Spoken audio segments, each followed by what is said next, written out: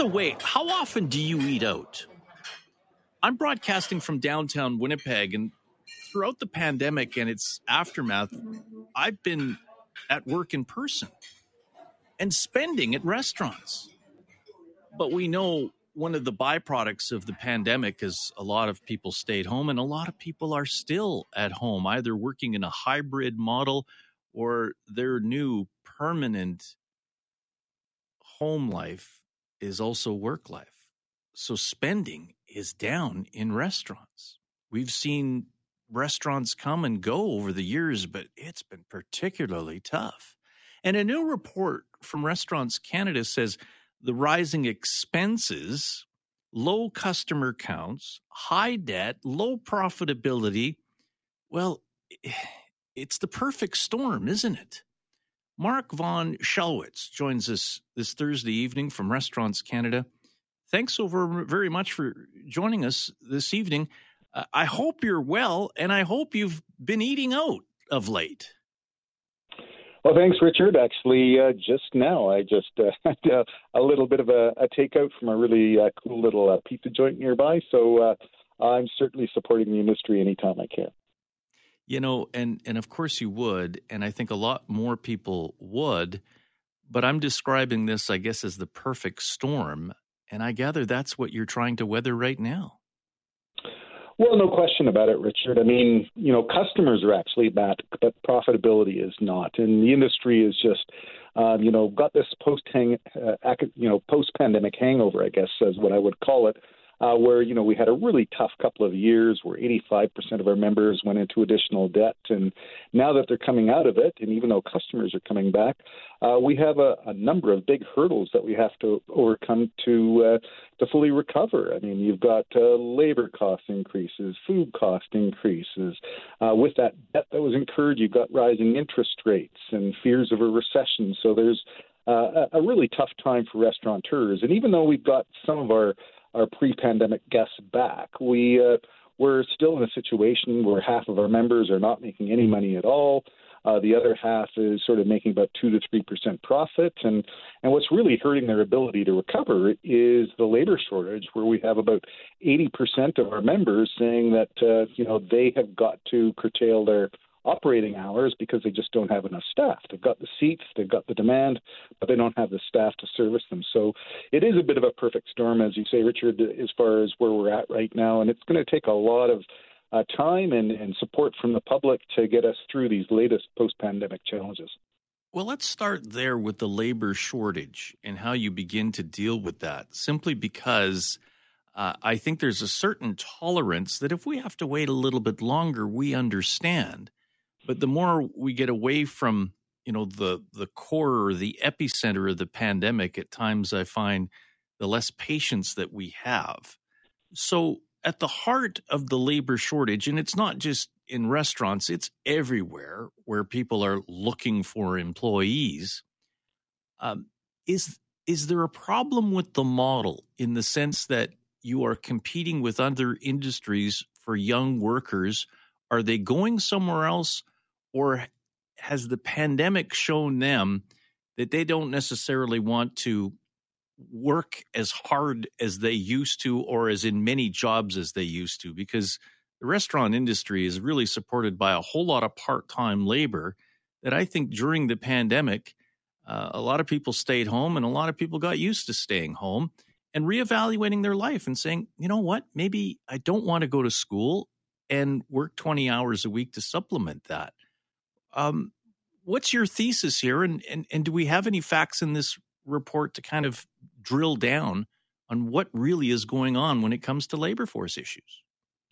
Yeah, certainly, Richard. It's a pretty complicated situation. I mean, even before the pandemic, we had those demographic labor shortages. We just don't have as many young people entering the workforce. I mean, even a decade ago, we had about 100,000 people entering the workforce that are no longer entering the workforce. Then you combine that with the pandemic and the stay-at-home orders and a lot of our staff not getting because of the closures and the various restrictions, not getting their hours.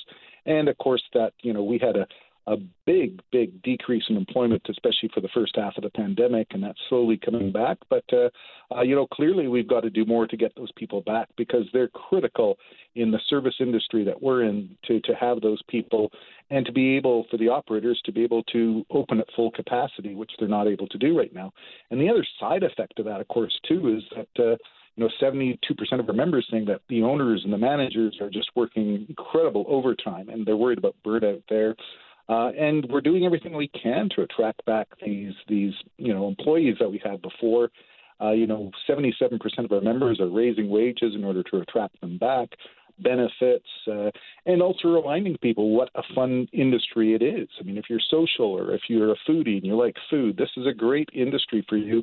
And also, promoting the flexibility in the industry that, to your point earlier, whether you want to work 20 hours a week or 40 hours a week, there's a career choice for you there. And of course, you've got gratuities on top of that. So, there are a lot of benefits to working in the industry. And, we're going to keep working at getting those people back.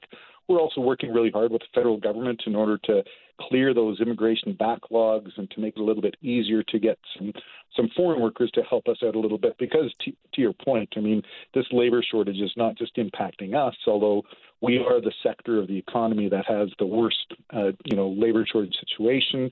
We've got 171,000 job vacancies in the country. That's 3 times what it was before the pandemic, and it's much greater than retail, which is the second biggest, labor shortage crunch industry. So we certainly got our challenges, and then you combine the labor shortages with all the cost increases and the debt and all the other challenges that we have, and we still don't have, especially in downtown restaurants, we still don't have a lot of traffic there because there's still a lot of people working from home, not working downtown anymore. So it's a really a difficult situation, and what I call it is the post-pandemic hangover of all these other issues that are just piling on, making it very difficult for the industry to fully recover and return to profitability.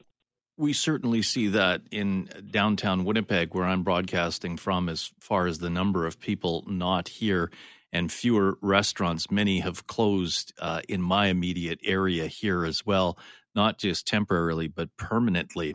On the immigration front, because you have to end up lobbying both provincial and federal governments, how close are you in being able to bring more people specifically over to fill some of those job vacancies? Well, as you know, Richard, the federal government has made a commitment. They're allocating more resources to get rid of some of those pandemic backlogs that built up of immigration requests. And we've also had a lot of great discussions about how to simplify the process. You've got these LMIAs and all sorts of hoops that restaurateurs and other small businesses have to jump through in order to access that labor. And where we've had that labor in the past, there's this misnomer that somehow, they come here, they work for a while, and they go back to their countries. Well, in a lot of those cases, those people that started with us are still there now. We've got immigrant success stories. There's a franchisee of a major chain in Calgary who just came here as a dishwasher and a line cook, and now he's managing a couple of restaurants and part owner of one of them. So there's a lot of great immigration success stories, and we are a very multi-ethnic industry, and we've got absolutely. My question is more along the lines. My question is more along the lines of getting that red tape cut and streamlined to get this happening sooner rather than later, because when I talk to people across the country, there's a certain frustration with both the federal and provincial levels of government to get this done a whole lot quicker. Mark von Schellwitz is with us from Restaurants Canada. And I wonder, Mark, whether or not we are seeing permanency to this, that very much like the retail gasoline industry, where there are fewer outlets, that we're going to see fewer restaurants from both the brand name chains and from the mom and pop operations, that this is something a lot more permanent, whether we like it or not, that there's just going to be fewer restaurants, not just in this country, but generally, given the way we work now, on a more permanent basis. Interesting point, and certainly where we're at right now is, a lot of those people that took on all that debt during the pandemic to keep their doors open are now finding it really difficult to keep those doors open with these other challenges that we were talking about before with labor and inflation and debt servicing costs and those types of things. And we've also seen, Richard, a big change as far as how customers want their food. I mean, through the pandemic, takeout and delivery exploded, and we're still seeing a pretty solid growth in that takeout and delivery market, which certainly is a big adjustment for the industry. So not only may you have fewer restaurants, but I think some of the restaurants that are there now that were totally catering to in-room dining are now more and more of their revenues coming from that takeout and delivery. So, and of course, you've got the whole trend with ghost kitchens and people that are actually just opening up kitchens strictly for that takeout and delivery market. So there's no question as a result of the pandemic that the industry's changed forever. And in that way, we sometimes have to look at this issue and so many other issues within a different context. And sometimes we try to hang on to the past, knowing that the past is the past and we have to deal with the here and now. And that's where I agree with you on the immigration issue and the labor issue. Something has to be done in that way. But when you talk to the people that you have to answer to, is there that realization, or are they telling you, Mark, you go in there and you fight and you keep fighting because we want to go back to that same model? No question. There's a lot of people in the industry that, want to return to the good old days where they're operating the restaurants, but that does have to change. I mean, you've got a situation where, the dynamics around you are changing, and you have to change with the times. And, historically, we've always been a very innovative, resilient industry, and I thought we showed a lot of resiliency through the pandemic as well, obviously a lot of concern.